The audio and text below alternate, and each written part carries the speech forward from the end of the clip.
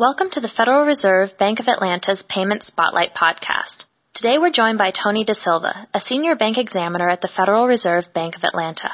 Formerly a banker, Tony understands the perspective of both the supervisor and the supervised institution when it comes to the challenges of managing retail payments risk.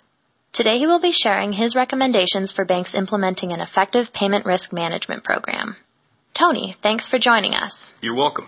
So, what are some of the more common risk issues that bankers face with payment services today? Payments risk management is sometimes informal, decentralized, or even just missing.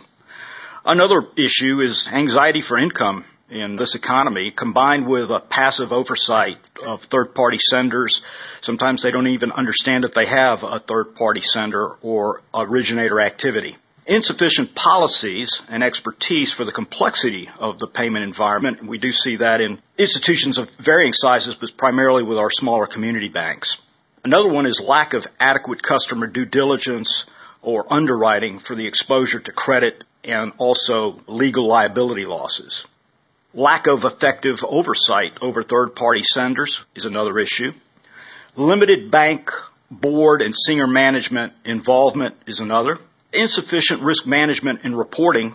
And the last one that we see a lot is inadequate NACHA operating rules, BSA, AML, or consumer protection training for employees in management. Can you tell us some of the basic elements of a risk management program? When we talk about risk management in the payments business, we're talking about primarily credit risk, compliance risk, transaction risk, fraud risk, legal and reputational risk. So it starts with a good risk management program with the following. Number one, planning, having clear defined objectives, well-developed business strategy, a clear risk payments parameters and role within the financial institution's strategic plan. The second is the risk identification and assessment. We talked about management knowledge and understanding of their risk, and this is where that is critical. Incorporating that risk assessment into the bank's overall risk management process. And again, this is going to vary by institution and institutions that use third parties.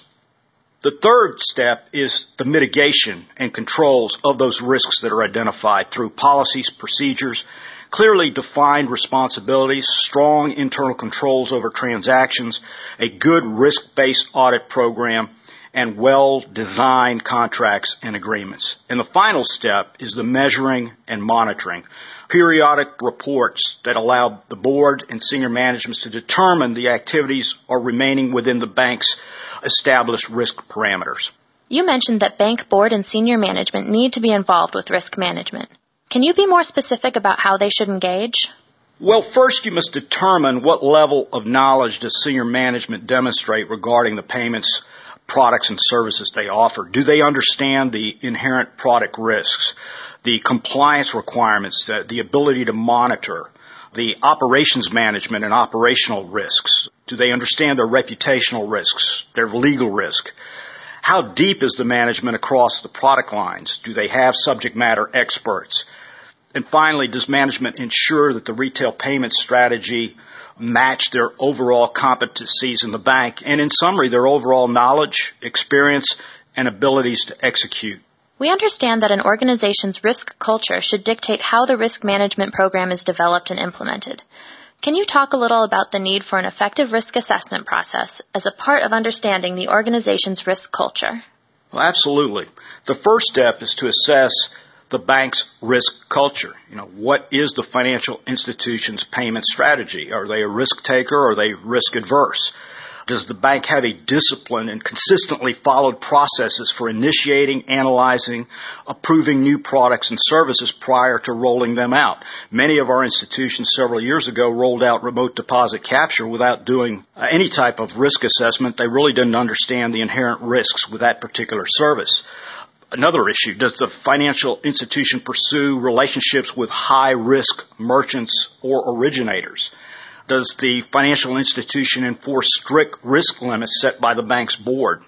And is compliance with policies and controls monitored and enforced? And that's very critical to managing the risk. Well, Tony, thanks for sharing your knowledge with us. You're welcome.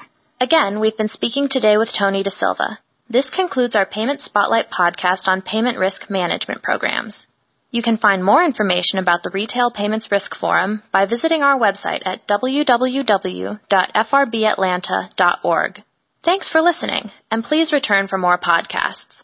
If you have comments or questions, please send us an email at podcast@frbatlanta.org.